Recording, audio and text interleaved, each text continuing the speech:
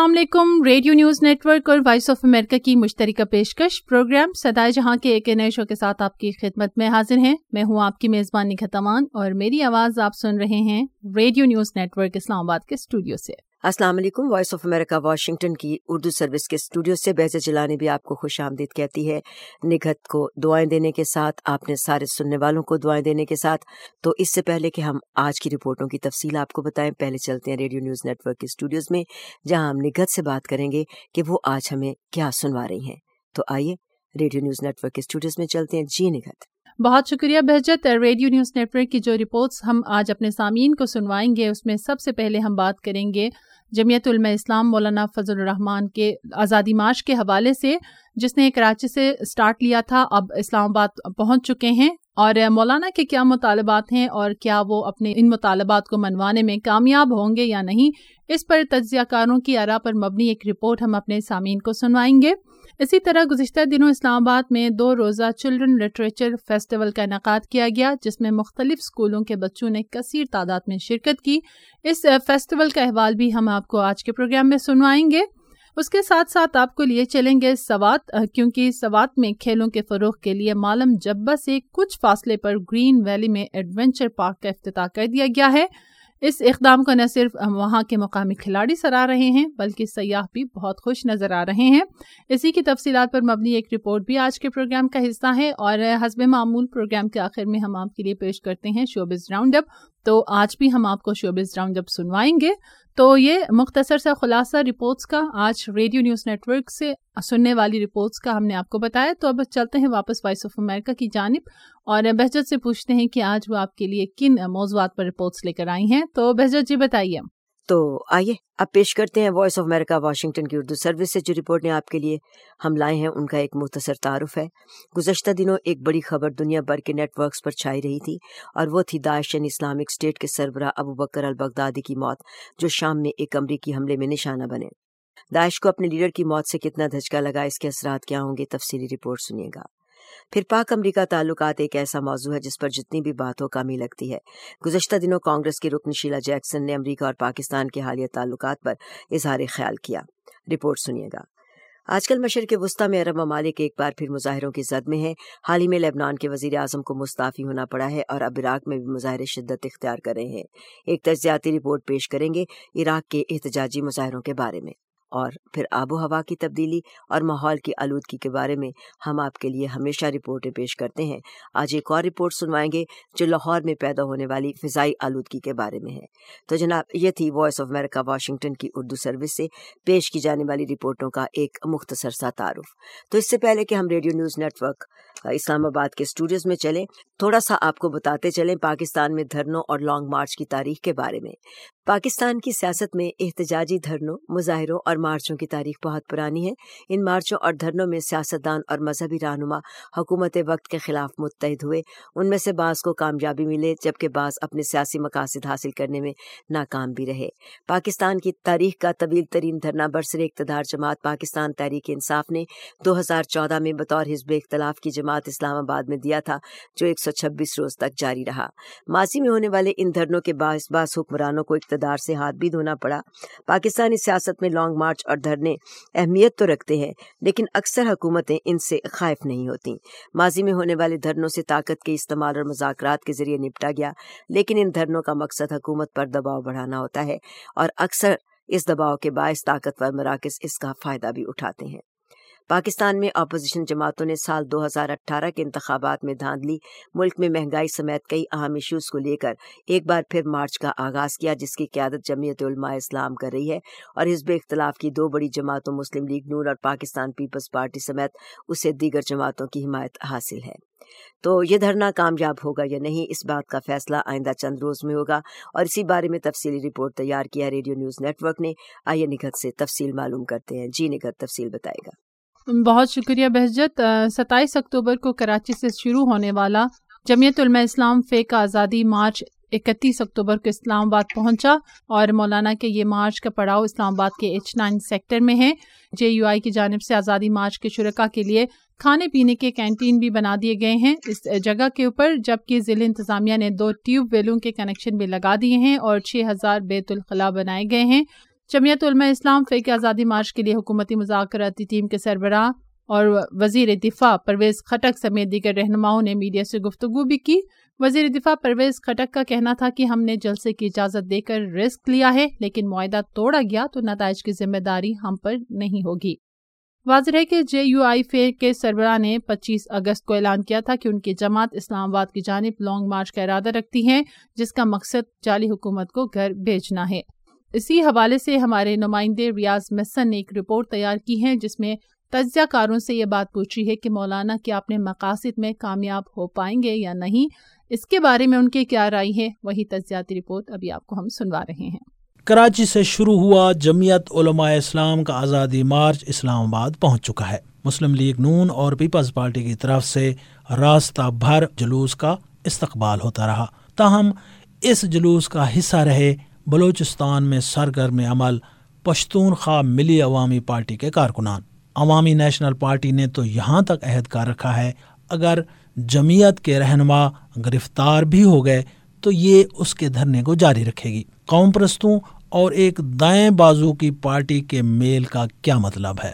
اس دھرنے کے پیچھے یا اس دھرنے کو آگے کرنے میں یا اس دھرنے کو چلانے میں شروع کرنے میں ہاتھ ہی اسبند یار ولی کا ہے، ورنہ یہ کبھی شروع ہی نہ ہوتا۔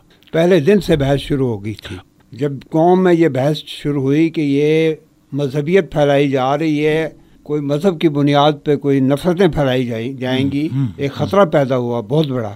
اس وقت اسفندیار سامنے آیا کہ اگر اول تو یہ دھرنا، اس میں مذہب کا دخل نہیں ہوئے گا، یہ سیکولر دھرنا ہے۔ سیاسی تجزیہ کار احسن یاتو سمجھتے ہیں کہ آزادی مارچ میں وہ دم خم ہے کہ اس سے ملک میں جاری سیاسی اور معاشی ڈیڈ لاک ختم ہو اور معاملات آگے چل نکلیں۔ اصلی بات یہ ہے کہ یہ جمعیت العلماء ہند کی شاخ ہے، یہ بیسیکلی تاجر طبقے کی جماعت، مارکیٹ سے وابستہ لوگوں کی جماعت۔ یہ شہری بھی ہوں یا اگر دیہاتی بھی ہوں تو وہ مڈل کلاس کہہ لو آپ، یا تاجر طبقے کی جماعت ہے۔ تو تاجروں سے جو گفتگو ہو رہی تھی یا تاجر جو ایکٹیو ہو گئے تھے، اس کے پیچھے دھرنے کا بھی اثر تھا۔ اسی دھرنے کے دوسرے حصے یعنی تاجروں کے ساتھ بات چیت ہو رہی ہے، بات چیت کافی حد تک آگے بھی بڑھی ہے۔ 3 مہینے تک یہ ID کارڈ کا استعمال ختم کر دیا گیا ہے، معاملات چل رہے ہیں۔ دھرنے کا خوف ہے، احتجاج کا خوف ہے۔ سینئر صحافی شمشاد مانگٹ کہتے ہیں کہ مولانا فضل الرحمان اپنی جماعت کی پچھلے عام انتخابات میں کھوئی ساکھ کو بحال کرنے آئے ہیں۔ جو ہمارے قومی لیڈر ہیں نا، جن کے لیے یہ سب کچھ کرتے ہیں، جس کو ہم اسٹیبلشمنٹ کا نام دیتے ہیں، تو مولانا فضل الرحمان جو ہے وہ اپنی طاقت کا جو ہے وہ ایک شو کرنے آ رہے ہیں۔ وہ یہ شو کرنے آ رہے ہیں کہ پیپلز پارٹی نہ بھی ہو، مسلم لیگ نون نہ بھی ہو، تو وہ اپنی طاقت کا اظہار کر۔ لمبے دھرنے کے لیے مظاہرین کو مشغول رکھنا بہت ضروری ہوتا ہے، اور اس کے لیے تقریروں کے علاوہ بھی بہت کچھ چاہیے ہوتا ہے جو جمعیت کے پاس نہیں ہے۔ مولانا خادم حسین رضوی کا جو دھرنا تھا کہ جو گالیاں لوگ اس کو انجوائے کرتے تھے فیس بک پہ، ٹویٹر پہ، قادری صاحب تھے تو قادری صاحب کے اس میں کلندری دمال اور دوسرے اس قسم کے ترانے چلتے تھے۔ ابرار الحق، عطا اللہ، عیسیٰ خیلوی اور جنون گروپ ادھر جناب عمران خان کے دھرنے میں، تو لوگ ایک شو دیکھ کے اٹھتے تھے، دوسرے شو پہ چلے جاتے تھے۔ اب مولانا فضل الرحمان صاحب چونکہ اکیلے آ رہے ہیں، نہ ساتھ ان کی پیپلز پارٹی ہے نہ مسلم لیگ نون ہے، تو انہیں اکیلے ہی پرفارم کرنا ہے، اور اپنے ساتھ جو لوگ لے کے آئیں گے، یہاں کے جو شہری ہوں گے، ان کو انگیج رکھنے کے لیے آپ دیکھتے ہیں وہ کیا کرتے ہیں۔ جمعیت علماء اسلام کا کہنا ہے کہ اسلام آباد میں اس کا دھرنا تب تک جاری رہے گا جب تک موجودہ حکومت استعفیٰ نہیں دیتی اور نئے انتخابات کا اعلان نہیں ہوتا۔ تاہم ان کی ہواری پارٹیوں کی ساری توجہ احتسابی عمل سے چھٹکارے اور پارلیمان کے تسلسل پر ہے۔ یوں جمعیت اگر پارلیمان توڑوانے میں کامیاب نہ بھی ہوئی، یہ تاثر دینے میں ضرور کامیاب ہو جائے گی کہ گزشتہ انتخابات میں لگے جھٹکے کے باوجود وہ سیاست سے باہر نہیں ہوئی۔ Riyaz Mohsin, radio news network, Islamabad.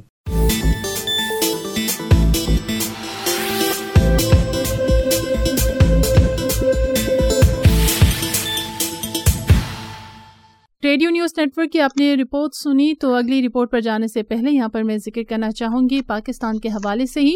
Pakistan اور کیوبا کے درمیان سرکاری اور سفارتی پاسپورٹ کے لیے ویزا کی ضرورت کو ختم کرنے کا معاہدہ ہو گیا ہے۔ وزیر خارجہ شاہ محمود قریشی نے کیوبا کے نائب صدر سے ملاقات کی اور دونوں ممالک کے درمیان دو طرفہ تعلقات پر تبادلہ خیال کیا گیا۔ اس حوالے سے وزارت خارجہ کی جانب سے جاری اعلامیہ کے مطابق وزیر خارجہ شاہ محمود قریشی نے کیوبا کے نائب صدر کے ہمراہ 3 روزہ دورے پر پاکستان آئے ہوئے وفد سے ملاقات بھی کی۔ اس موقع پر وزیر خارجہ نے پاکستان اور کیوبا کے درمیان بہترین دو طرفہ تعلقات پر روشنی ڈالی۔ ساتھ ہی انہوں نے اکتوبر 2005 کے زلزلے کے بعد کیوبا کی جانب سے بے مثال حمایت اور پاکستان کی جانب سے اظہار تشکر کیا۔ انہوں نے کہا کہ پاکستان اور کیوبا کے لیے صحت اور زراعت کے شعبوں میں تعاون بڑھانے کے لیے بہت زیادہ صلاحیت موجود ہے۔ ملاقات کے دوران بائیو ٹیکنالوجی کے شعبے میں کیوبا کی جدیدیت کی تعریف کرتے ہوئے شاہ محمود قریشی نے جان بچانے والی ویکسین کے پیداوار کے لیے تحقیق اور تیاری میں دو طرفہ تعاون کو فروغ دینے کی تجویز دی۔ اس ملاقات کے بعد پاکستان اور کیوبا کے درمیان سفارتی اور سرکاری پاسپورٹ کے لیے ویزا کی ضرورت ختم کرنے کے لیے معاہدہ بھی ہوا۔ اس معاہدے سے دونوں ممالک کے حکام کو سفری سہولت میسر ہوگی اور دونوں ممالک کے سفارتی، خصوصی یا سرکاری پاسپورٹ رکھنے والے افراد کو ایک دوسرے کے ملک میں داخلے کے لیے ویزا کی ضرورت نہیں ہوگی۔ اس حوالے سے شاہ محمود قریشی کا یہ کہنا تھا کہ اس ویزا معاہدے سے پاکستان اور کیوبا کے مابین دو طرفہ تعلقات کو وسعت ملے گی، جبکہ دونوں ممالک کے درمیان تجارتی، ثقافتی اور سفارتی تعلقات مزید مستحکم ہوں گے۔ تو یہ ہم نے بات کی پاکستان اور کیوبا کی، اور اب کچھ بات ہو جائے پاکستان اور امریکہ کے تعلقات کی۔ تو اس کے لیے ہم مزید تفصیلات جانے بہجت کے پاس چلتے ہیں۔ تو بہجت جی، رپورٹ کی تفصیل بتائیے۔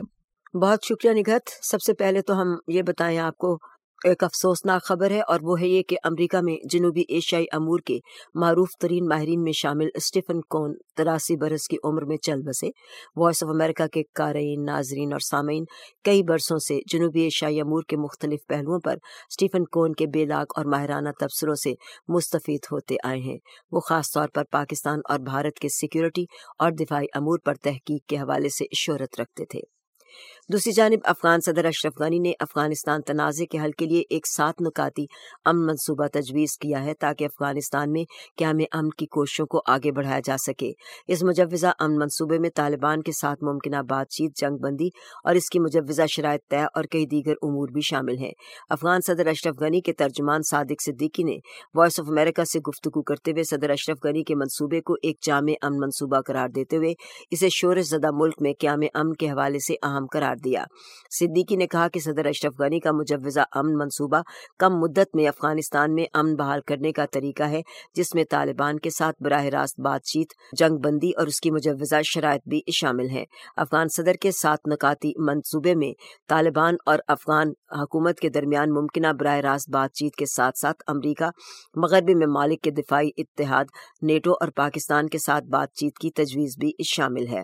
صدر اشرف غنی کا امن منصوبہ ایک ایسے وقت پر سامنے آیا جب افغانستان میں قیام امن کی نئی کوششوں کے سلسلے میں افغان مفاہمت کے لیے خصوصی امریکی نمائندے زلمے خلیل زاد نے کابل میں افغان صدر اشرف غنی اور چیف ایگزیکٹو عبداللہ سے بھی ملاقات کی ہے، اور اس سے پہلے زلمے خلیل زاد نے اسلام آباد میں پاکستان کے وزیر اعظم سے بھی ملاقات کی تھی۔ جب بھی افغانستان میں قیام امن کا مسئلہ آتا ہے تو اس سلسلے میں کی جانے والی کوششوں میں پاکستان کا نام بھی سر فہرست رہتا ہے، اور جو امریکہ اور پاک تعلقات کی جہت کا بھی تعین کرتا ہے۔ آج کل دونوں ملکوں کے تعلقات بہتر دکھائی دے رہے ہیں۔ امریکی کانگریس کی رکن شیلا جیکسن کہتی ہیں کہ پاک امریکہ تعلقات بہتری کی جانب گامزن ہے۔ پاکستان کی موجودہ حکومت کو واشنگٹن میں اعتماد سے دیکھا جا رہا ہے، اور اس اعتماد کی بحالی میں پاکستانی سفارتکاروں کی پیشہ ورانہ مہارت کا بڑا عمل دخل ہے۔ شیلا جیکسن واشنگٹن میں پاکستانی سفارت خانے کے ڈپٹی چیف آف مشن کو دیے گئے الوداعی عشائیے سے خطاب کر رہی تھی۔ تفصیلات اصفر امام کی رپورٹ میں پیش کرتے ہیں۔ معروف democrat congresswoman Sheila Jackson Pakistan امریکی کاکس کی سربراہ بھی ہیں۔ انہوں نے گزشتہ شام Pakistani deputy chief of mission Rizwan Sheikh کو دیے گئے الوداعیہ سے خطاب میں پاک امریکہ تعلقات کی بحالی میں نمایاں خدمات پر خراج تحسین پیش کی، اور کہا کہ رضوان جیسے سفارتکار کی کاوشیں موجودہ بحرانی صورتحال میں تعلقات کی بحالی کا ذریعہ بنی۔ شیلا جیکسن کہتی ہیں، But we know that diplomacy is working through concerns in many instances, but not undermining the friendship that we have established. And look where we are today, with a new leader of Pakistan who's interested. وہ کہہ رہی ہیں کہ ہم سمجھتے ہیں کہ بہت سے مواقع پر سفارتکاری تعلقات کا اہم ذریعہ ہوتی ہے، لیکن اس سے پاک امریکہ دوستی کی قدر کم نہیں ہوتی جو ہم استوار کر چکے ہیں، اور دیکھیں کہ آج ہم کہاں کھڑے ہیں۔ اور پاکستان کا جو نیا لیڈر ہے وہ دلچسپی رکھتا ہے۔ میری ان سے کئی ملاقاتیں رہی ہیں، جب وہ سیاستدان نہیں تھے اس وقت بھی ان میں خدمت کرنے کی خواہش تھی، لیکن آج اس کی نئی قیادت عالمی پلیٹ فارم پر انگیج ہونا چاہتی ہے، جو بہت اہم بات ہے۔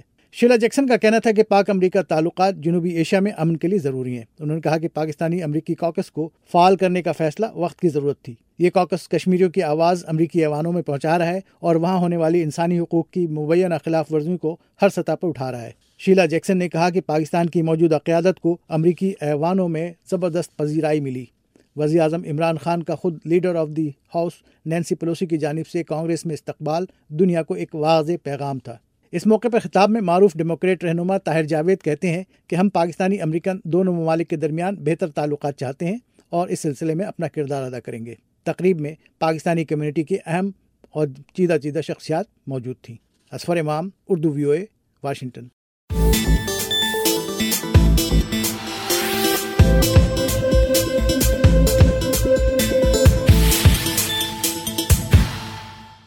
صدائے جہاں میں یہاں پر ہم ایک مختصر سا وقفہ لیں گے۔ وقفے کے بعد جب واپس آئیں گے تو ہم آپ کے لیے دیگر رپورٹس پیش کریں گے۔ ہمارے ساتھ رہیے۔ صدائے جہاں وائس آف امریکہ اور ریڈیو نیوز نیٹ ورک کی مشترکہ پیشکش۔ ہمیں امید ہے آپ ہمارا یہ پروگرام باقاعدگی سے سنتے ہیں۔ آپ کو صدائے جہاں کیسا لگتا ہے؟ رائے دیجیے۔ ای میل ایڈریس آپ کو بتاتے ہیں sejradio@voanews.com، اور خط لکھنے کے لیے ہمارا پتہ ہے پروگرام صدائے جہاں، post box 1399، Islamabad. Welcome back. Voice of America Washington اور ریڈیو نیوز نیٹ ورک کی مشترکہ پیشکش صدائے جہاں پروگرام آپ سن رہے ہیں۔ دنیا بھر اور خصوصاً مشرق وسطیٰ میں خوف اور دہشت کی علامت سمجھی جانے والی تنظیم دولت اسلامیہ یا داعش کے سربراہ ابو بکر البغدادی شام کے مغربی صوبے ادلیب میں امریکی فوج کے ایک خصوصی آپریشن میں ہلاک ہوئے۔ امریکہ کے صدر ڈونلڈ ٹرمپ نے اتوار کی صبح ایک پریس کانفرنس میں ابو بکر البغدادی کی ہلاکت کی تصدیق کر دی۔ یوں تو صدر ٹرمپ مختلف مواقع پر داعش کے مکمل خاتمے کا دعویٰ کر چکے ہیں، لیکن عالمی سطح پر تنظیم کے زیر اثر گروپ مختلف ممالک میں دہشت گردی کی کارروائیوں کی ذمہ داری قبول کرتے آئے ہیں۔ دولت اسلامیہ یا داعش کو ابتدا میں القاعدہ ہی کا ایک دھڑا سمجھا جاتا تھا۔ 90 کی دہائی میں یہ تنظیم جماعت التوحید الجہاد کے نام سے کام کر رہی تھی۔ امریکہ کے 2003 میں عراق پر حملے کے بعد یہ تنظیم زیادہ سرگرم ہوئی اور امریکہ کی زیر سرپرستی قائم ہونے والی عراقی حکومت کے خلاف برسرے پیکار رہی۔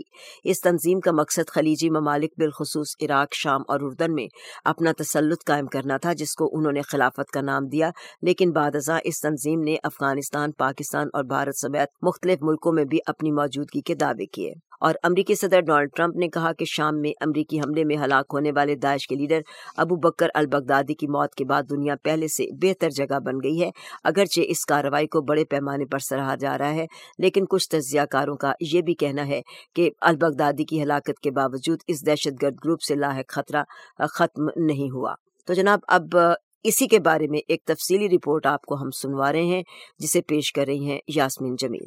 امریکی فضائی طاقت نے داعش کے لیڈر کے ٹھکانے کو تباہ کر کے ملبے میں تبدیل کر دیا، جس کے بعد امریکی فورسز نے ملبے سے اس کی باقیات نکالیں، اس کے DNA کی ٹیسٹنگ کے ذریعے اس کی شناخت کی تصدیق کی اور پھر اسے سمندر برد کر دیا۔ پی کے روز پینٹاگن کے اعلیٰ عہدیداروں نے انکشاف کیا کہ انہیں سرنگ سے صرف بغدادی کی باقیات ہی نہیں ملی تھیں۔ Chairman joint chiefs of staff general Mark Milley نے بتایا وہاں سے 2 بالغ مرد بھی زندہ نکالے گئے جو اب ان کی حراست میں ہیں۔ یہ الفاظ تھے جنرل مارک ملے کے۔ عہدیداروں کو امید ہے کہ وہ 2 مرد اور احاطے سے اکٹھا کیا جانے والا قیمتی مواد امریکی فورسز اور ان کی شراکت دار شامی ڈیموکریٹک فورسز کے لیے کارآمد ہوگا۔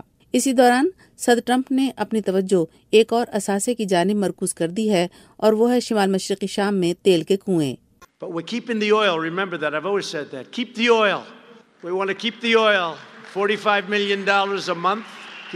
لیکن ہم تیل کو برقرار رکھ رہے ہیں۔ آپ کو یاد ہے میں نے ہمیشہ یہی کہا تھا کہ تیل کو محفوظ رکھیں۔ ہم تیل کو محفوظ رکھنا چاہتے ہیں۔ $45 ملین ماہانہ تیل کو محفوظ رکھیں۔ یہ الفاظ تھے امریکی صدر ڈونلڈ ٹرمپ کے۔ تیل کے کنوؤں کو محفوظ رکھنا اب امریکی مشن کا حصہ ہے۔ وزیر دفاع مارک ایسپر نے مزید کہا کہ امریکی فورسز اگر ضروری ہوا تو روس اور شام کی فورسز سے ان کنوؤں کا دفاع کریں گی۔ We want to make sure that SDF does have access to the resources in order to guard the prisons, in order to हम arm ये their own यकीनी troops, बनाना in चाहते order हैं to कि SDF को assist us उन वसाइल तक लाजमी रसाई हो ताकि वो कैद खानों की हिफाजत कर सकें, खुद अपने फौजियों को मुसल्लह कर सकें और दाइश को शिकस्त देने के मिशन में हमारी मदद कर सकें। ये अल्फाज थे अमरीकी वज़ीर दिफा मार्क एस्पर के। अमरीकी फोर्सेस का एक कॉन्वाय चंद रोज कबल शाम से रुखसत हुआ था, लेकिन दिफा से मुतालिक एक अमरीकी ओहदेदार ने वॉइस ऑफ अमेरिका को बताया कि अमरीकी फोर्सेस का एक और कॉन्वाय इतवार को दोबारा शाम में दाखिल हो गया है ताकि वो फौजियों को दोबारा सप्लाई में मदद दे सके और इनखला के लिए तैयार कर सके जो सदर ट्रंप चाहते हैं। तेल के इन कुओं की हिफाजत के लिए मजीद लोगों को रखा जा रहा है, तो क्या शाम में अब पहले से ज्यादा फौजी रखे जाएंगे या पहले से कम?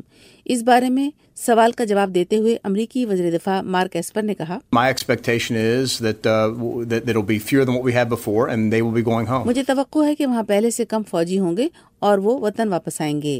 ये अल्फाज थे अमरीकी वज़ीर दिफा मार्क एस्पर के। लेकिन अब जबकि फोर्सेस शाम में जा भी रही हैं और बाहर भी आ रही हैं, ये वाज़ेह नहीं है कि इनखला में कितना वक्त लगेगा। Yasmeen Jamil, voice of America, Washington.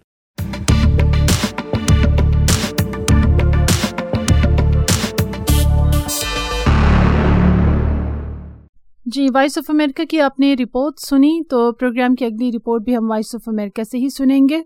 लेकिन उससे पहले यहाँ पर मैं बात करना चाहूँगी लबनान के हवाले से। लबनान के वज़ीर आज़म साद अल हुरैरी ने मुल्क में हुकूमत के खिलाफ शदीद एहतजाज के बाद ओहदे से इस्तीफ़ा दे दिया है। गैर मुल्की खबरसां इदारे रॉयटर्स के मुताबिक साद अल हुरैरी ने टीवी पर नशर होने वाले अपने खिताब में कहा कि ओहदे आते जाते रहते हैं, लेकिन इज्जत और मुल्क का तहफ़्फ़ुज़ अहम है। उन्होंने कहा कि 13 रोज़ से लबनान के अवाम मुआशी बहरान को रोकने के लिए फैसलों की मुंतज़िर हैं और मैंने इस अरसे के दौरान रास्ता तलाश करने की कोशिश की जिसके ज़रिए अवाम की आवाज़ सुनी जा सके। उनका कहना था कि अब वक्त आ गया है कि हम इस बहरान के असरात का सामना करें। मैं इस वक्त अपना इस्तीफ़ा देने के लिए सदारती महल में हूँ। उन्होंने अपनी सियासी ज़िंदगी के शराकतदारों को मुखातिब करते हुए कहा कि अब हमारी जिम्मेदारी है कि हम कैसे लबनान की हिफाजत करें और इसकी मईशत को बहाल करें। वाज़ेह है कि कर्जों में डूबे मुल्क लबनान की शहरी टैक्स में इजाफे और ख़राब तरीन मुआशी सूरत हाल की वजह से शदीद परेशानी का शिकार हैं। वज़ारत ख़जाना के मुताबिक लबनान के अवामी कर्जा 86 अरब डॉलर से ज़ायद है, जो उसकी कुल शरह नमो का 150% है। हाल ही में होने वाले टैक्स इजाफे में पैगाम रसा एप्लीकेशन व्हाट्सएप पर की जाने वाली कॉल्स पर भी $0.2 तक टैक्स आयद करने की तजवीज़ दी गई थी। हालांकि इस तरह की कॉल्स लबनान में राब्ते का हमजरिया हैं। हुकूमत की मसाइल के हल निकालने में नाकामी की वजह से लबनान में 17 अक्टूबर से एहतजाजी मुजाहिरों का आगाज हुआ था। ये खबर हमने आपको बताई। तो अब चलते हैं प्रोग्राम की अगली रिपोर्ट की जानिब। तो बहजत जी, रिपोर्ट की तफसील बताइए। बहुत शुक्रिया। जैसा कि निखत आपने बताया कि ज़्यादातर माशी दुश्वारियाँ बहुत सारे मुल्कों में इस तरह के हंगामों का बायस बनती हैं।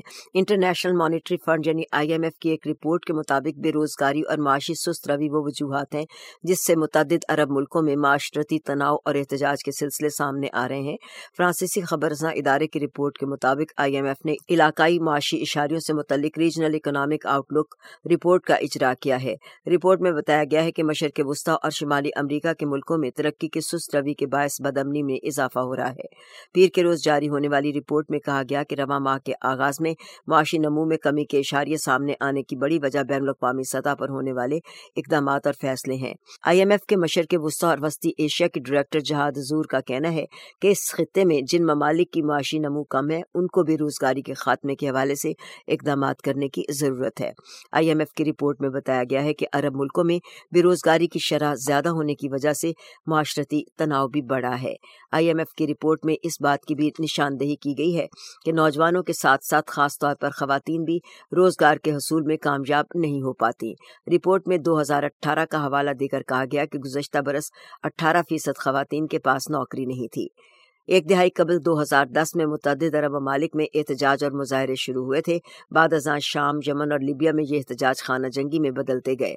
गुज़श्ता साल से एक बार फिर अरब ममालिक में एहतजाज देखने को आए हैं। 2018 के बाद अलजज़ायर, सूडान, इराक और लेबनान में बड़े पैमाने पर یہ مظاہرے ہوئے جبکہ ان تمام ملکوں میں احتجاج کرنے والے مظاہرین معاشی اصلاحات کے ساتھ ساتھ بدعنوانی کے خلاف اقدامات کا بھی مطالبہ کر رہے ہیں۔ عراق میں جاری حکومت مخالف مظاہرے بھی دوبارہ شدت اختیار کر رہے ہیں، جس کے دوران کربلا شہر میں سیکیورٹی فورسز کی فائرنگ سے 14 مظاہرین ہلاک اور سینکڑوں زخمی ہوئے ہیں۔ عراق میں حکومت مخالف مظاہروں میں وقفے کے بعد ایک بار پھر شدت آئی۔ خراب معاشی صورتحال، کرپشن اور بے روزگاری کے خلاف سینکڑوں افراد کربلا شہر میں جمع ہوئے تھے، اور اس کے ساتھ ساتھ بغداد کے مرکزی تحریر اسکوائر اور دوسری صوبوں میں سینکڑوں عراقی مظاہرین دھرنا دیے ہوئے ہیں۔ تجزیہ کار کہتے ہیں کہ ملک کو نازک صورتحال درپیش ہے، یعنی ایک ایسا لمحہ جب حکومت کی جانب سے جرأت مندانہ اور ٹھوس اقدام درکار ہیں۔ حکومت کے خلاف مظاہروں کی نئی لہر میں کم سے کم 250 افراد ہلاک اور 4000 سے زیادہ لوگ اس ماہ کے دوران زخمی ہوئے ہیں۔ وکلاء کی یونین، اساتذہ اور حتیٰ کہ پلاننگ کی وزارت کے ملازمین بھی نوجوان مظاہرین کے ساتھ شمولیت اختیار کر رہے ہیں۔ وائس آف امریکہ کے لیے ڈیل گیولک نے اس بارے میں عمان سے جو رپورٹ بھیجی اس کی تفصیل پیش کر رہے ہیں انجم ہیرلڈ گل۔ تجزیہ کاروں کا کہنا ہے کہ کسی کو بھی، چاہے وہ عراق کے لیڈر ہوں یا مظاہرین، یہ علم نہیں کہ مظاہروں کا نتیجہ کیا نکلے گا۔ ان مظاہروں کو کوئی رہنمائی حاصل نہیں، اور نہ ہی ان کا کوئی منظم ڈھانچہ ہے، اور نہ ہی آپس میں ربط ہے۔ لیکن نوجوان، بے روزگار لوگوں، سرگرم دانشور یا غریب شیعہ واضح طور پر اس بات کا مطالبہ کر رہے ہیں کہ بڑے پیمانے پر بدعنوانی، بے روزگاری اور عوامی خدمات کے فقدان کا خاتمہ کیا جائے، جن میں بجلی اور اقربا پروری کا مسئلہ شامل ہے۔ فرانسیسی خبر رساں ایجنسی AFP کو مظاہرہ کرنے والے ایک شخص نے بتایا کہ ہم پوری حکومت سے چھٹکارا حاصل کرنا چاہتے ہیں۔ لندن میں چیتھم ہاؤس کے رینارڈ منصور کا خیال ہے کہ احتجاج ختم نہیں ہوگا اور ساتھ ہی صورتحال بھی جوں کی توں نہیں رہے گی۔ Because one of the main slogans they say is, in the name of religion they robbed us. And linked to that is this kind of anti-Iranian sentiment. میرا خیال ہے کہ چیزوں کو گڈمڈ کرنا مزید کارگر نہیں ہوگا۔ اب سوال یہ ہے کہ حکومت کس حد تک ایسی اصلاحات کرے گی جو معنی خیز ہوں، بجائے اس کے کہ ویسی ہی اصلاحات جو ہم دیکھ چکے ہیں۔ اس میں کابینہ کے وزراء کی تبدیلی، انتخابی قوانین کا وعدہ اور ایسی ہی دوسری چیزیں، یا واقعتاً انتظامی ڈھانچے میں سنجیدہ تبدیلیاں، بعض لیڈروں کی تبدیلی یا پھر ایک اور انتخاب۔ اس سے بھی زیادہ پریشان کن بات یہ ہے کہ مسلح گروپ ذاتی انتقام کی کارروائیوں کے لیے احتجاجی تحریک سے فائدہ اٹھانے پر تل جائیں، جیسا کہ گزشتہ جمعے کو ہوا۔ اس صورت میں یہ سارا سلسلہ پرتشدد شکل بھی اختیار کر سکتا ہے۔ تجزیہ کار عمر النداوی نے اچھی حکمرانی کے قیام، بدعنوانی کے خاتمے اور کم مراعات یافتہ لوگوں کے لیے برابر کے مواقع کی خاطر اہلیت کے معیار کے تعین میں حکومت کی نااہلی کی جانب اشارہ کیا۔ ان کا مزید کہنا ہے کہ اس ناکامی کو ایران کے ساتھ بڑھتی ہوئی کشیدگی میں ملک کے بڑھتے ہوئے الجھاؤ سے الگ کر کے نہیں دیکھا جا سکتا۔ ریناد منصور کہتے ہیں کہ سیاسی اکابرین اب مزید فرقہ واریت کے کارڈ کو پوری طرح استعمال میں نہیں لا سکتے، اس لیے کہ مظاہرین لیڈروں کے خلاف ہوتے جا رہے ہیں اور وہ مطالبہ کر رہے ہیں کہ ملک میں ایران کی مداخلت کا خاتمہ کیا جائے۔ ریناد منصور کے الفاظ: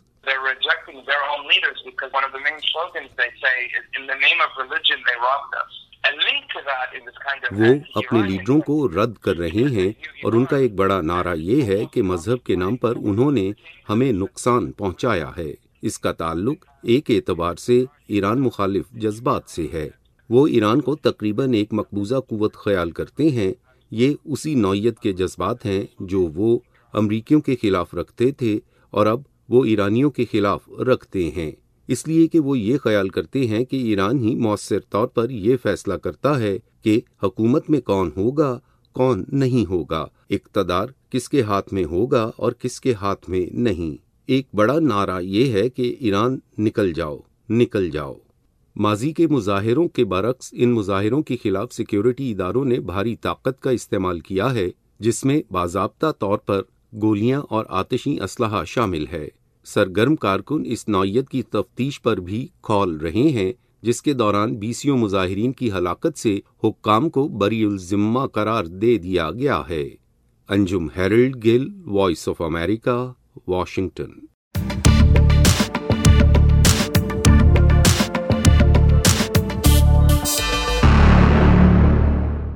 صدائے جہاں میں یہاں پر ہم ایک مختصر سا وقفہ لیں گے. وقفے کے بعد واپس آئیں گے تو آپ کے لیے ہم مزید دیگر رپورٹس پیش کریں گے. ہمارے ساتھ رہیے. ریڈیو پروگرام صدائے جہاں ریڈیو نیوز نیٹ ورک اور وائس آف امریکہ کی مشترکہ پیشکش ہے. یہ پروگرام سنتے رہیے اور اس بارے میں اپنی آراء، تجاویز اور سوالات کے لیے ہم سے رابطہ کیجیے. facebook.com/SEJ Radio یا پھر facebook.com/Radio News Network. Welcome back. Radio news network اور وائس آف امریکہ کی مشترکہ پیشکش صدائے جہاں پروگرام میں اب اگلی رپورٹ میں ہم آپ کو بتا رہے ہیں اقوام متحدہ کی 215 میں جاری کی گئی ایک رپورٹ جس کے مطابق افغانستان میں منشیات کے عادی افراد کی تعداد 24 لاکھ سے تجاوز کر چکی. ملک میں منشیات کی بآسانی دستیابی کے باعث مرد اور خواتین سمیت بچے بھی منشیات کے عادی ہو رہے ہیں. نشے کی عادی کابل کی رہائشی سروان بھی اپنے 10 سالہ بچے کیوں کم عمری کے باعث پورا نام ہم نہیں بتا سکتے. پریشان وہ بہت ہیں ان کی والدہ کیونکہ وہ اپنے والد کی استعمال کردہ ہیروئن کا نشہ کرنے سے خود بھی اس کا عادی ہو گیا. موسم گرما میں کیوں چھپ کر یہ نشہ کرتا رہا. کیوں بڑا آدمی بننا چاہتا تھا لیکن اس کی والدہ کہتی ہیں کہ پہلے اسے نشے کی لت چھوڑنا ہوگی. کیوں کی والدہ اسے لے کر کابل میں قائم ایک بحالی مرکز گئیں جہاں دونوں ماں بیٹا 45 دن کے لیے مقیم ہیں. اس مرکز میں دونوں کو نشے کا اثر دور کرنے کے لیے کوشش کی جا رہی ہے. 10 سالہ کیوں کے مطابق وہ 1 ماہ تک نشہ کرتا رہا اور اب اس کے جسم کا ہر حصہ دکھتا ہے، ہڈیوں میں تکلیف ہوتی ہے. اس کی والدہ کے بقول اس کی آنکھیں اندر کی جانب دھنس گئی ہیں اور کمزوری کے باعث اس کا جسم اب ہڈیوں کا ڈھانچہ لگتا ہے. اقوام متحدہ کی جائزہ رپورٹ کے مطابق کیو اور اس کی والدہ کی طرح افغانستان میں ہزاروں خواتین اور بچے نشے کی لت میں مبتلا ہیں جبکہ ان کی تعداد میں مسلسل اضافہ ہو رہا ہے. رپورٹس کے مطابق منشیات کے بڑھتے ہوئے رجحان کی اصل وجہ اس کی بآسانی دستیابی ہے. نشے کی یہ لت والدین سے بچوں میں منتقل ہوتی ہے. حاملہ خواتین بھی غیر معیاری افیون کو استعمال کرتی ہیں جس سے نومولود بچوں کی صحت پر بھی منفی اثرات مرتب ہوتے ہیں. تو اسی لیے ماہرین زور دیتے ہیں کہ صحت مند ماحول دینے سے بچہ بہتر انداز میں پرورش پاتا ہے اور اس کے مسائل کم ہو سکتے ہیں. لیکن جنگ سے تباہ حال علاقوں میں صورتحال بہت حد تک مختلف ہوتی ہے. ایک طرف تو بچوں کی قسم پرسی کی یہ حالت اور دوسری جانب ان کے لیے تہواروں کا بندوبست کیا جاتا ہے. یہ تہوار کیسا ہے آئیے نگہت سے تفصیل معلوم کرتے ہیں. جی نگہت تفصیل بتائے گا. پہلے یہاں پر ایک خبر بھی بتانا چاہوں گی. ثقافتی تنظیم IM کراچی نے آئندہ برس فروری میں 8 روزہ انٹرنیشنل آرٹ پبلک فیسٹیول کرانے کا اعلان کر دیا ہے. اسی تنظیم کے تحت رواں برس مارچ میں پہلی بار عالمی آرٹ عوامی فیسٹیول کا انعقاد کیا گیا تھا جو کراچی کی تاریخی عمارت میں منعقد کیا گیا اور 3 دن تک یہ جاری رہا تھا. پہلی بار کراچی میں پورٹ ٹرسٹ کی تاریخی عمارت 100 سال بعد عوام کے لیے کھولی گئی تھی اور میلے کے دوران 60 آرٹسٹوں کے منصوبوں کی نمائش بھی کی گئی. تاہم اب دوسرا عالمی عوامی آرٹ فیسٹیول آئندہ برس فروری کے وسط میں کیا جائے گا جس میں امریکہ، برطانیہ، اٹلی، جاپان اور تھائی لینڈ سمیت دیگر ممالک کے آرٹسٹوں سمیت مقامی آرٹسٹوں کے منصوبوں کو بھی پیش کیا جائے گا. دوسرے عالمی عوامی فیسٹیول کو منعقد کرنے کے حوالے سے IPEF کے سربراہ جمیل یوسف اور ایگزیکٹو ڈائریکٹر امبرین کاظم نے بتایا کہ اس بار آرٹ فیسٹیول کا انعقاد کراچی کے 4 سے زائد مقامات پر کیا جائے گا اور اس میں مقامی آرٹسٹوں سمیت عالمی آرٹسٹوں کے منصوبوں کو پیش کیا جائے گا. اس بار پبلک فیسٹیول کے مرکزی منصوبے کراچی کے اولڈ ایریاز یعنی پاکستان چوک، کھرادر سمیت KPT میں عوام کے لیے رکھے جائیں گے. اس بار فیسٹیول میں کراچی کے دیہی علاقہ جات کے سرکاری اسکولوں کے آرٹ کے نمونوں کو بھی پیش کیا جائے گا. ساتھ ہی تنظیم نے اس فیسٹیول میں اپنے آرٹ کی نمائش کرنے والے آرٹسٹوں کو فن پارے رکھنے کی بھی دعوت دی ہے. تنظیم کے مطابق اس بار پبلک فیسٹیول میں شرکت کے لیے بھارت کے بھی آرٹسٹوں کو مدعو کیا گیا ہے. تاہم یہ کہنا قبل از وقت ہے کہ کوئی بھارتی آرٹسٹ ایونٹ کا حصہ بنے گا یا نہیں. تو اب اس خبر کے بعد آپ کو لیے چلتے ہیں بچوں کے ادبی میلے میں. بچوں کے لیے 23 اور 24 اکتوبر کو اسلام آباد کے لوک ورثہ میں چلڈرن لٹریچر فیسٹیول کا انعقاد کیا گیا تھا جس میں متعدد سیشنز بھی ہوئے اور اس میلے میں وفاقی وزیر تعلیم اور پروفیشنل ٹریننگ شفقت محمود نے شرکت کی اور ایونٹ کا افتتاح کیا. اس ادبی میلے میں 8 سے 18 سال تک کی عمر کے ادیبوں نے اپنی کتابوں کا اجرا کیا. یاد رہے کہ اس طرح کے بچوں کے میلے 4 صوبوں اسلام آباد اور ملک کے 25 سے زائد اضلاع میں ہو چکے ہیں. اسلام آباد میں منعقدہ اس حالیہ ادبی میلے کا احوال ہمارے نمائندے فدا حسین سنوا رہے ہیں. تو آئیے سنتے ہیں.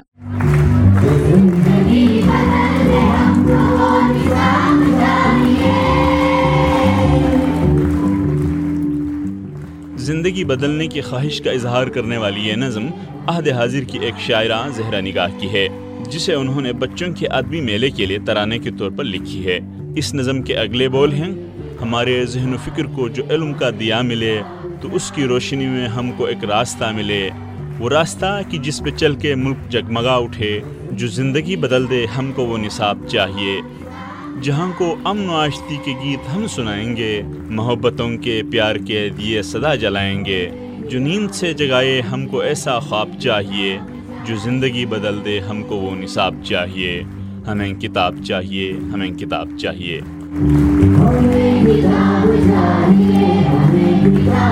اس میلے کی ابتدائی تقریب سے خطاب کرتے ہوئے وفاقی وزیر تعلیم شفقت محمود نے آئندہ سال مارچ تک پرائمری کی کلاسوں کے لیے قومی نصاب کے اجرا کا اعلان کرتے ہوئے کہا: ہم ایک قومی نصاب بنانے کی طرف چلے، کوشش کر رہے ہیں کہ اتفاق رائے سے ایک نصاب جو ہے اس کو ترتیب دے دیں، اور انشاءاللہ تعالی مارچ تک ہمارا جو پرائمری کا نصاب ہے وہ مارچ تک تیار ہو جائے گا، اور کنسلٹیٹو پروسیس جیسے ختم ہوتا ہے اس کو ہم اسکولوں میں انٹروڈیوس کر دیں گے۔ کتابوں پر تبصرے، مختلف موضوعات پر مباحثے اور مذاکرے بھی اس ادبی میلے کا حصہ تھے۔ ان موضوعات میں سے ایک موضوع بچوں میں تنقیدی جائزہ لینے کی اہلیت میں اضافہ کرنے کی اہمیت اور ضرورت پر مختلف اداروں کے لوگوں نے حصہ لیا۔ اس مذاکرے میں شریک ایک ماہر ادارہ اوپن سوسائٹی فاؤنڈیشن کی نمائندہ نرگس سلطانہ کا خیال ہے کہ پاکستان میں بچوں میں تنقیدی جائزہ کی اہلیت میں اضافے کے حوالے سے کام کا آغاز ہو چکا ہے۔ دیکھیے، جو چلڈرنس لٹریچر فیسٹیول ہیں، ان کا مقصد بھی کریٹیکل تھنکنگ کو اور کریٹیوٹی کو پروموٹ کرنا ہے، اور یہ کوالٹی ایجوکیشن ہی سے ریلیٹڈ ہے، اور جب بچوں کی پارٹیسپیشن ہوتی ہے اور کریٹیکل تھنکنگ کو امپروو کیا جاتا ہے، I think that has the power to transform societies. Pakistan میں بہت سارے انیشیٹیوز ایسے ہیں جس کے تھرو کریٹیکل تھنکنگ کو پروموٹ کیا جا رہا ہے، تو گورنمنٹ جو ہے وہ کریکولم کے اندر کریٹیکل تھنکنگ کو انکارپوریٹ کر رہی ہے، ٹیچر ٹریننگ کے اندر بھی ہیں اور ٹیکسٹ بکس کے اندر بھی ہیں، تو امید ہے کہ اس طریقے سے پھر کوالٹی ایجوکیشن بھی بہتر ہوگی۔ اس حوالے سے آکسفورڈ یونیورسٹی پریس کے آمنہ سعید نے ملک میں لائبریریوں کی تعداد میں اضافہ کرنے پر زور دیا۔ جو لائبریریز ہیں وہ کم ہیں، یہاں ایک پورا جال بچ جانا چاہیے لائبریریز کا، اس سے لوگوں کا بھی فائدہ ہوگا اور پبلشرز کا بھی ہوگا، کیونکہ جو وہ کتاب شائع کریں گے وہ بیک وقت ساری لائبریریز میں ایک کاپی پہنچ جائے گی، تو وہ ان کی کتابیں بک جائیں گی۔ تو میرے خیال میں یہ کہنا کہ کتابیں سستی کریں یہ مشکل ہے، کیونکہ کاغذ پہ بھی ڈیوٹی ہے، انک پہ ڈیوٹی ہے، اور یہ سب چیزیں تو اب پبلشر کو تو یہ اخراجات برداشت کرنے پڑتے ہیں۔ طریقہ یہ ہے قیمتیں کم کرنے کا، یہاں جو بک پائریسی ہوتی ہے اس کو ختم کی جائے، کیونکہ پبلشرز کی کتابیں میں جو انویسٹ کرتے ہیں جب وہ مقبول ہوتی ہیں تو پائریسی ہو جاتی ہے، تو ان کی کتابیں نہیں بکتی۔ برٹش کونسل شعبہ لائبریری سے وابستہ ہیرا عظمت کا خیال ہے کہ لائبریریوں کی تعداد بڑھانے کے بجائے اس وقت جو لائبریریز موجود ہیں ان میں موجود خامیوں کو دور کرنے کی ضرورت ہے۔ اگر ایسی بات ہے کہ وہ وہاں پہ لائبریریز کو کوئی آڈینس نہیں مل رہی، تو یہ سوچنے کی بات ہے کہ ان کی آڈینس کس طرح امپروو کی جا سکتی ہے۔ کیا یہ بات ہے کہ ان کی کتابیں نہیں ہیں ان کے پاس جو اپ ٹو ڈیٹ ہیں یا جو نیو یا کرنٹ ہیں؟ کیا یہ بات ہے کہ وہ لائبریریز کی لوکیشن اس طرح کی ہے کہ کوئی پبلک ٹرانسپورٹ سسٹم نہیں ہے یا کوئی وہ لوگ پہنچ نہیں سکتے وہاں تک؟ مطلب وجہ کیا ہے ان کی؟ ٹھیک ہے، اور پھر ان چیزوں کو ٹھیک کرنا وہ پہلا کام ہے، نہ کہ لائبریریز کی تعداد بڑھا دی جائے۔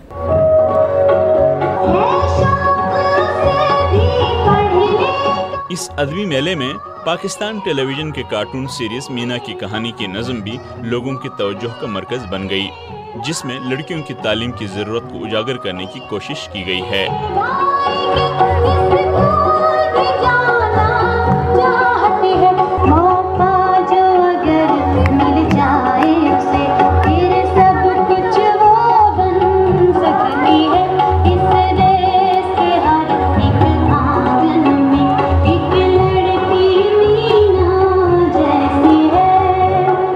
مشہور نقاد اور لکھیاری Musharraf Zaidi radio news network سے گفتگو میں بچوں کے ادب پر ہونے والے کام پر مجموعی طور پر عدم اطمینان کا اظہار کرتے ہوئے کہتے ہیں، دیکھیے جتنے بھی ایونٹس ہو سکیں، جتنے بھی اس طرح کے میلے ہو سکیں جہاں پہ بچوں کو باہر نکل کے موقع ملے ادب کے بارے میں بات کرنے کا، کتابوں سے جو ہے مل جلنے کا، ادیبوں سے فلسفے سے، اداکاروں سے، آرٹ کے لوگوں سے، خبروں کے لوگوں سے، میڈیا کے لوگوں سے جتنا بھی ان کا انٹریکشن ہوگا وہ کم ہے. تو یہ چلڈرنز لٹریچر فیسٹیول یہ تو سالانہ جو ایک دفعہ ہوتا ہے ہر بڑے شہر میں پاکستان کے، لیکن میں سمجھتا ہوں ہر ضلع میں یہ ہونا چاہیے اور سال میں ایک دفعہ نہیں، مہینے میں ایک دفعہ ہونا چاہیے.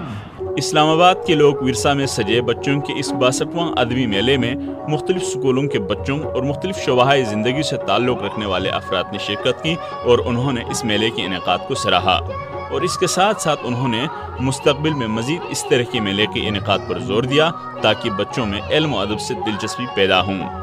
Fida Hussain, radio news network, Islamabad.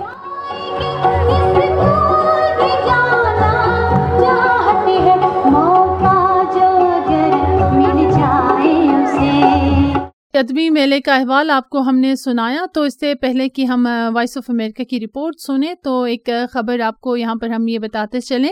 Micro blogging site Twitter پر آئندہ ماہ سے تمام سیاسی اشتہارات پر پابندی عائد ہوگی. کمپنی کی جانب سے ٹویٹر پر سیاسی اشتہارات پر پابندی عائد کرنے کا فیصلہ 2020 کے امریکی انتخابات کو مد نظر رکھتے ہوئے کیا گیا ہے، جس کا اطلاق 22 نومبر سے ہوگا. انتظامیہ کے مطابق سیاسی اشتہارات سے متعلق نئی پالیسی کی مکمل تفصیلات 15 نومبر کو جاری ہوگی. اس حوالے سے ٹویٹر کے CEO نے ٹویٹ میں لکھا کہ ہم نے فیصلہ کیا ہے کہ عالمی سطح پر ٹویٹر کے تمام سیاسی اشتہارات روک دیے جائیں. سیاسی اشتہارات پابندی سیاستدانوں کی سوشل میڈیا پر غلط اطلاعات پر بڑھتی ہوئی تنقید کی وجہ سے لگائی گئی ہیں.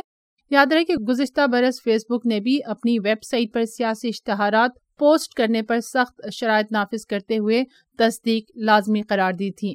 تو یہ خبر ہم نے آپ کو بتائی. تو چلتے ہیں اب وائس آف امریکہ کی رپورٹ کی طرف، جس میں بات ہو رہی ہے لاہور میں آلودگی کے حوالے سے. تو تفصیلات بتائیے گا بہجت جی رپورٹ کی. اس رپورٹ کی تفصیل سے پہلے نکھت ایک اور ہم چھوٹی سی خبر آپ کو سناتے ہیں کہ سکھ مذہب کے بانی بابا گرو نانک کی 550ویں سالگرہ کی تقریبات میں شرکت کے لیے کرتارپور کوریڈور کے راستے گردوارہ دربار سنگھ جانے کے لیے بھارت نے 575 سکھ یاتریوں کے پہلے دستے کے نام پاکستانی حکام کے حوالے کر دیے. اس جتھے کی سربراہی بھارتی پنجاب کے وزیر اعلیٰ کیپٹن امرندر سنگھ کریں گے اور ان میں بھارت کے سابق وزیر اعظم منموہن سنگھ بھی شامل ہوں گے. ان کے علاوہ بھارت کے مرکزی وزراء ہردیپ پوری اور ہرسمرت کور بادل اور بھارتی پنجاب کے متعدد پارلیمانی ارکان بھی اس کا حصہ ہوں گے. اس کوریڈور کے 2 حصے ہیں. پاکستانی حکومت نے بھارتی سرحد سے کرتارپور میں واقع گردوارہ دربار صاحب تک کوریڈور تعمیر کیا، جبکہ بھارتی حکومت نے گرداسپور میں واقع ڈیڑھا بابا گرو نانک سے سرحد تک کے کوریڈور کی تعمیر مکمل کی. بتایا جاتا ہے کہ بابا گرو نانک نے اپنی زندگی کے آخری سال کرتارپور میں ہی گزارے تھے اور اسی مقام پر گردوارہ دربار صاحب کی تعمیر ہوئی. تو جناب اس خطے کی ایک اہم پیش رفت کی بات ہے. تو آئیے اب تھوڑا سا آگے بڑھتے ہیں، آپ کو لیے چلتے ہیں پنجاب کے سب سے بڑے شہر لاہور میں اور ذکر کرتے ہیں ہواؤں میں پائے جانے والی آلودگی کا. پاکستان کے صوبہ پنجاب کے شہر لاہور کی ہوا بگڑنے لگی ہے. عالمی ایئر کوالٹی انڈیکس میں لاہور گزشتہ دنوں میں دنیا کے فضائی طور پر آلودہ شہروں میں کچھ روز تک پہلے درجے پر رہا. ماہرین نے خدشہ ظاہر کیا کہ لاہور سمیت پنجاب کے دیگر حصوں میں اسموگ کی صورتحال پیدا ہو سکتی ہے.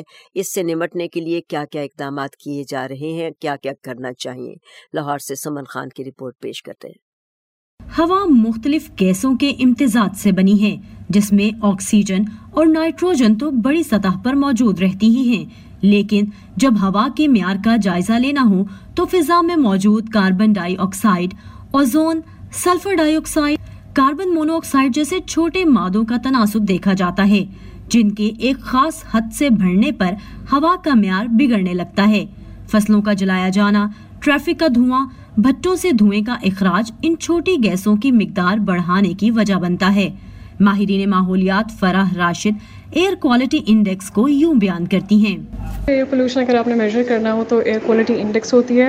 It works just like a thermometer. اس میں 0 سے 500 ڈگریز ہیں. 100 سے 150 کے درمیان کی جو رینج ہے وہ لوگ جو ایزمیٹک ہیں، جن کو لنگس کا پرابلم ہے یا جو سینسٹیو ہیں، بچے ہیں، بوڑھے ہیں، اس طرح کے لوگ زیادہ امپیکٹ ہوں گے. 150 سے 200 کی رینج ہے تو that is an unhealthy range. So آپ کا بیسکلی ایئر پولوشن لیول جو ہے it comes in the red zone. اور ہماری لاہور کی جو ایئر ہے وہ تو اکثر اسی زون میں ہوتی ہے اور موسٹلی اس سے زیادہ بھی ہو جاتا ہے. U S air quality index کے مطابق پاکستان کا شہر لاہور جمعرات اور جمعہ کے روز دنیا کے آلودہ شہروں میں پہلے درجے پر رہا.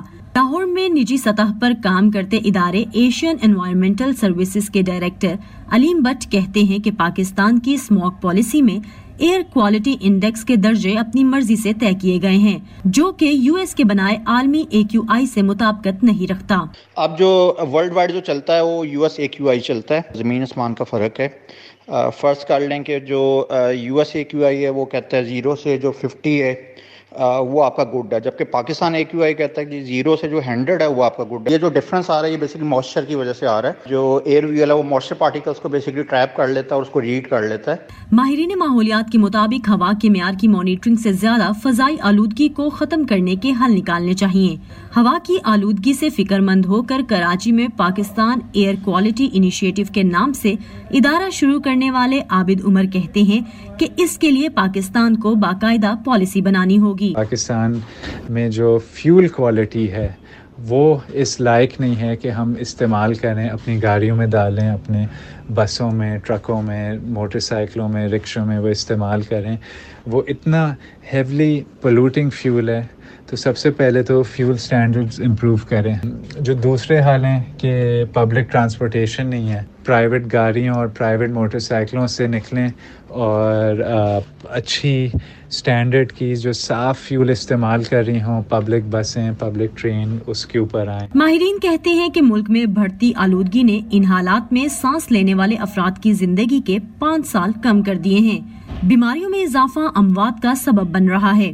Saman Khan, Voice of America, Lahore.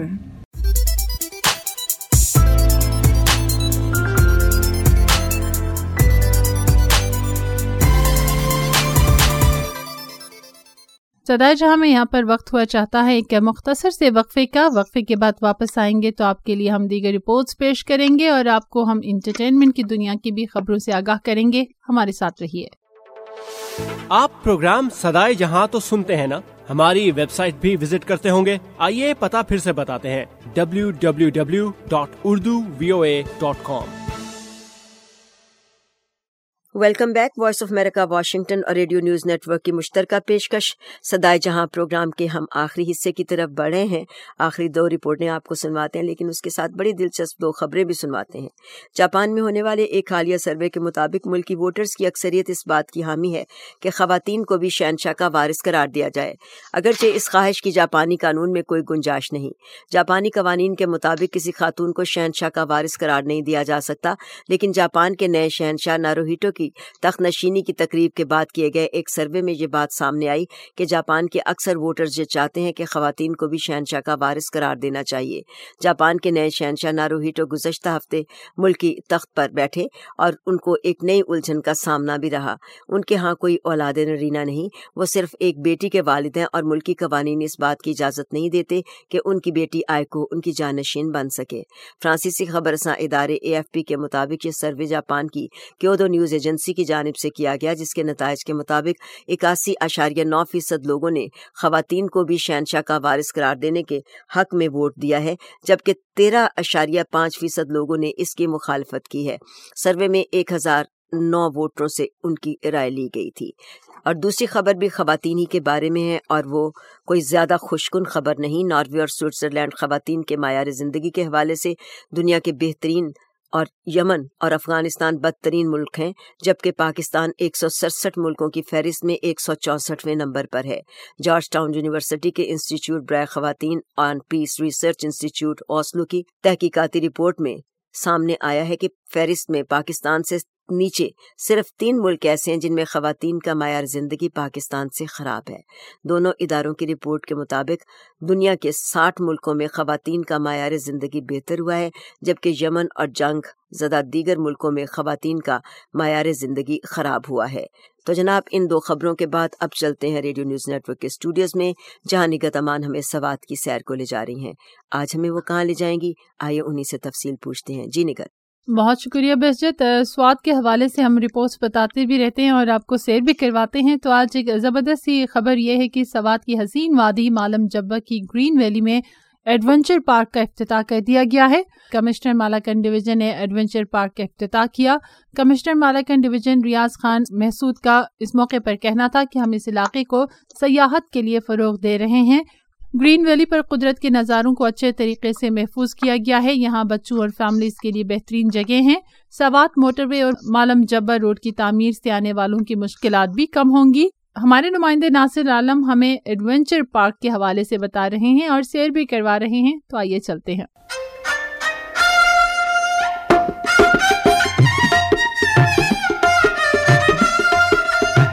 Swat میں گرین ویلی ایڈونچر پارک کا قیام عمل میں لایا گیا.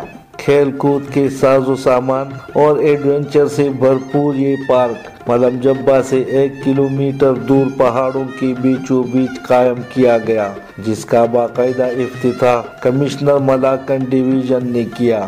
اس موقع پر مقامی لوگوں, کھلاڑیوں اور سیاحوں کی کثیر تعداد موجود تھی. اگر کسی بندے نے جنت دیکھنی ہے نا تو اس سائڈ پہ آئے, لازمی آئے. بہت پیارا ایریا ہے, یہ ہائکنگ پوائنٹ بہت اچھا ہے. یہاں پر آ کے تو بے تحاشا خوبصورت ہے, موسم بہت خوبصورت ہے. میرے خیال میں جنت ہے, زبردست جگہ ہے. ہر چیز زبردست, کھانا فوڈ کوالٹی تو زبردست ہے, ریٹ بھی زبردست. بہت سیف جگہ ہے, بہت سیف سٹی ہے مالم جبہ, تو یہاں آئے اور انجوائے کریں. ایڈونچر پارک کا قیام ایک ایسا اقدام ہے. امید ہے کہ اس سے اگر لوگوں کو تفریح کے مواقع ملیں گے تو سوات کی سیاحت کو بھی فروغ ملے گا. افتتاحی تقریب میں مختلف اشیاء کے اسٹال بھی لگائے گئے, جبکہ روایتی موسیقی کا بھی اہتمام کیا گیا. اس موقع پر کمشنر ریاض خان محسود نے بتایا 6 مہینے پہلے ملم جبہ روڈ کی کیا حالت تھی اور ابھی آپ دیکھ رہے ہیں کہ کتنے سپیڈ سے اس پہ کام ہو رہا ہے, اور ہم امید رکھتے ہیں کہ آنے والے 1.5-2 مہینے میں یہ روڈ بھی جو پیچ تھوڑا سا رہتا ہے یہ بھی کمپلیٹ ہو جائے گا. ایڈونچر پارک کے قیام کے بعد سیاحوں نے وادی ملم جبہ کا رخ کر لیا ہے, جہاں پر وہ ایڈونچر اور تفریح کے ساتھ ساتھ خوبصورت اور دل فریب نظاروں سے لطف اندوز بھی ہو رہے ہیں. Nasir Alam, radio news network, Swat.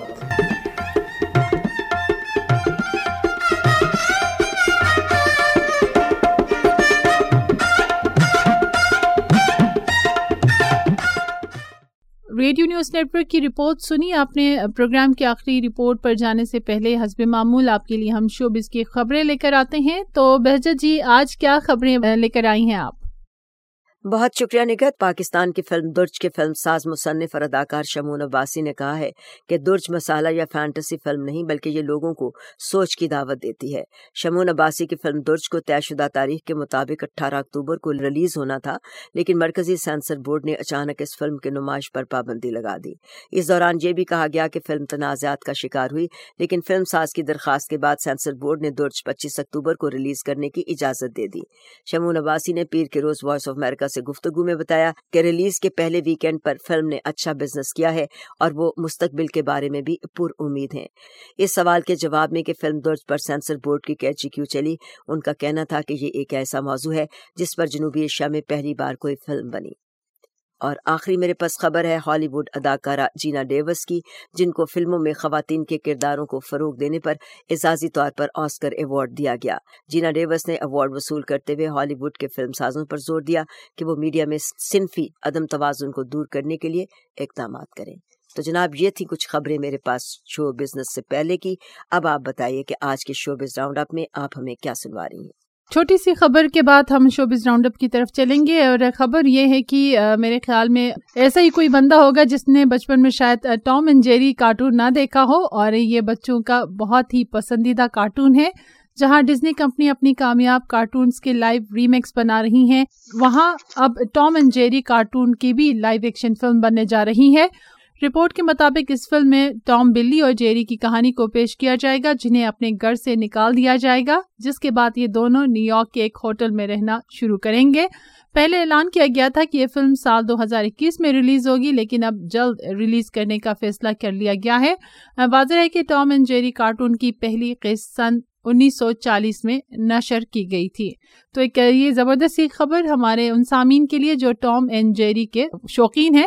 تو ساتھ ہی آپ کو اب ہم لیے چلتے ہیں شوبز راؤنڈ اپ کی جانب. اس ہفتے کی شوبز راؤنڈ اپ میں کیا کچھ نیا ہے, کون سی موویز آ رہی ہیں, تو تفصیلات ہماری نمائندہ بتا رہی ہیں سیرت فاطمہ. تو آئیے سنتے ہیں. ہالی ووڈ کی horror psychological thriller film doctor sleep کی نئی جھلکیاں جاری کر دی گئی ہیں.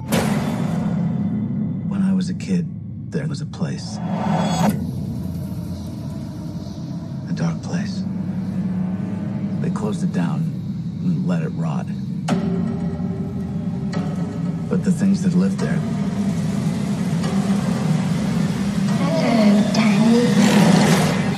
یہ فلم 2080 میں ریلیز کی گئی ہارر فلم دی شائننگ کا سیکول ہے. فلم کی کہانی ایک بچے کے گرد گھومتی ہے جو بچپن میں ہونے والے ناخوشگوار واقعے کو بھلانے کے لیے نشے کا استعمال کرتا ہے اور بعد میں نشے سے چھٹکارا حاصل کرنے کے لیے جدوجہد میں مصروف ہو جاتا ہے. فلم رواں سال نومبر میں سینما گھروں کی زینت بنے گی. ہالی ووڈ فلم دی ایرونوٹس کا ٹریلر جاری کر دیا گیا ہے. 3, 2, 1. To understand the weather is to prepare our world for floods, droughts, famines. I ask for funding for my own expedition into the skies. You've been assigned a responsibility to change the world. You have to meet it. Find another madman to get in a balloon with. Or perhaps that woman. Tom Harper کی ہدایت کاری میں بننے والی اس film میں 18ویں صدی میں پیش آنے والے سچے واقعے کو فلم کا موضوع بنایا گیا ہے کہ کس طرح دو سائنسدانوں نے ہاٹ ایئر بلون کی دریافت کی اور دونوں کو کس طرح کی مشکلات پیش آئیں. فلم دی ایرونوٹس رواں برس دسمبر میں نمائش کے لیے پیش کی جائے گی. Film Baaji international South Asian film festival میں نمائش کے لیے پیش کی جائے گی.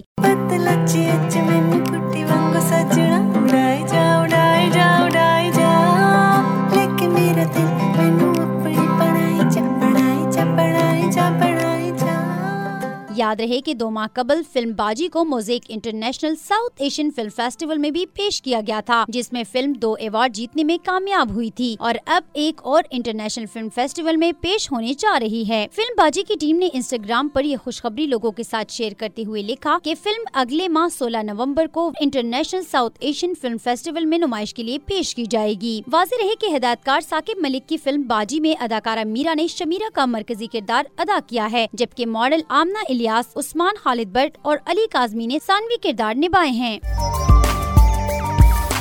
شرمین عبید چنائی کی animated film Sitara let girls dream web streaming channel Netflix پر 15 نومبر کو ریلیز کی جائے گی.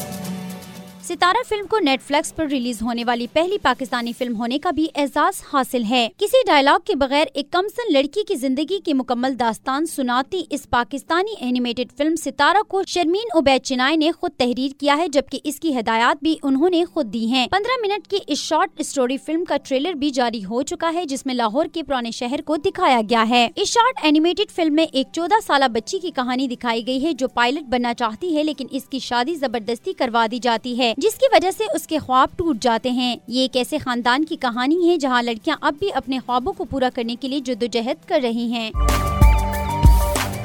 بڑی اسکرین کی کامیاب جوڑی ہمایوں سعید اور مہوش حیات آئندہ آنے والی فلم لندن نہیں جاؤں گی میں ایک بار پھر سے جلوہ گر ہوں گے. ہدایت کار ندیم بیگ نے رواں ماہ کے آغاز میں اعلان کیا کہ وہ لندن نہیں جاؤں گا پر کام کر رہے ہیں اور انہوں نے اس بات کی بھی تصدیق کی ہے کہ فلم میں ہمایوں سعید مرکزی کردار ادا کرتے نظر آئیں گے. ہدایت کار نے ایک بار پھر اس بات کی تصدیق کی ہے کہ لندن نہیں جاؤں گا 2017 کی فلم پنجاب نہیں جاؤں گا کا سیکول نہیں ہے بلکہ یہ ایک منفرد رومانٹک کامیڈی فلم ہے. دلچسپ بات یہ ہے کہ جہاں لندن نہیں جاؤں گی کی ہدایات ندیم بیگ دے رہے ہیں وہی اس کی کہانی بھی پنجاب نہیں جاؤں گی کے لکھاری خلیل الرحمان قمر نے لکھی ہے. 14 سال رشتہ ازدواج میں منسلک رہنے والی ڈرامہ انڈسٹری کی مشہور جوڑی محب مرزا اور آمنہ شیخ میں علیحدگی ہو گئی ہے جس کی تصدیق خود محب مرزا نے کی ہے. You with Amna or you're not? No, we're not together. You're not together?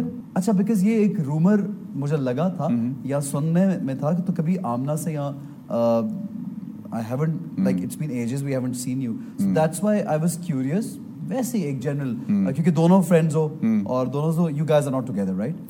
अदाकार एहसन खान के शो में बतौर मेहमान शिरकत करने वाले मोहिब मिर्जा की एक वीडियो सोशल मीडिया पर निहायत तेजी से वायरल हो रही है। शो के मेजबान एहसन खान ने मोहिब मिर्जा से सवाल पूछा कि आपके कितने बच्चे हैं, साथ में ये भी पूछा कि आप और आमना साथ रहते हैं कि नहीं। Seerat Fatima, radio news network, Islamabad. Showbiz round up के साथ ही सदाए जहां अपने इख्तिताम को पहुंचा। आज का शो आपको पसंद आया होगा, उम्मीद हम यही करते हैं, और प्रोग्राम के हवाले से अपनी राय हमें ज़रूर दीजिएगा। ख़त लिखने के लिए पाकिस्तान में हमारा पता है प्रोग्राम सदाए जहां, पीओ बॉक्स नंबर 1399 इस्लामाबाद। आपकी आरा का हमें इंतज़ार रहेगा। निगहत अमान को स्टूडियो इंजीनियर शाहिद अब्बासी के साथ अब इजाज़त दीजिए। खुदा हाफिज। और इसके साथ ही प्रोग्राम सदाए जहां खत्म करने के लिए बहजत जिलानी को भी इजाजत दीजिए। मेरे साथ रिकॉर्डिंग इंजीनियर जस्टिन ट्वीट्स थे। आज की हमारे इस प्रोग्राम का वक्त अब खत्म होता है। आपसे हमारी मुलाकात होगी आइंदा प्रोग्राम में एक बार फिर नई चीजों के साथ। तो निगहत के साथ साथ बहजत भी इजाजत चाहती है। अल्लाह हाफिज।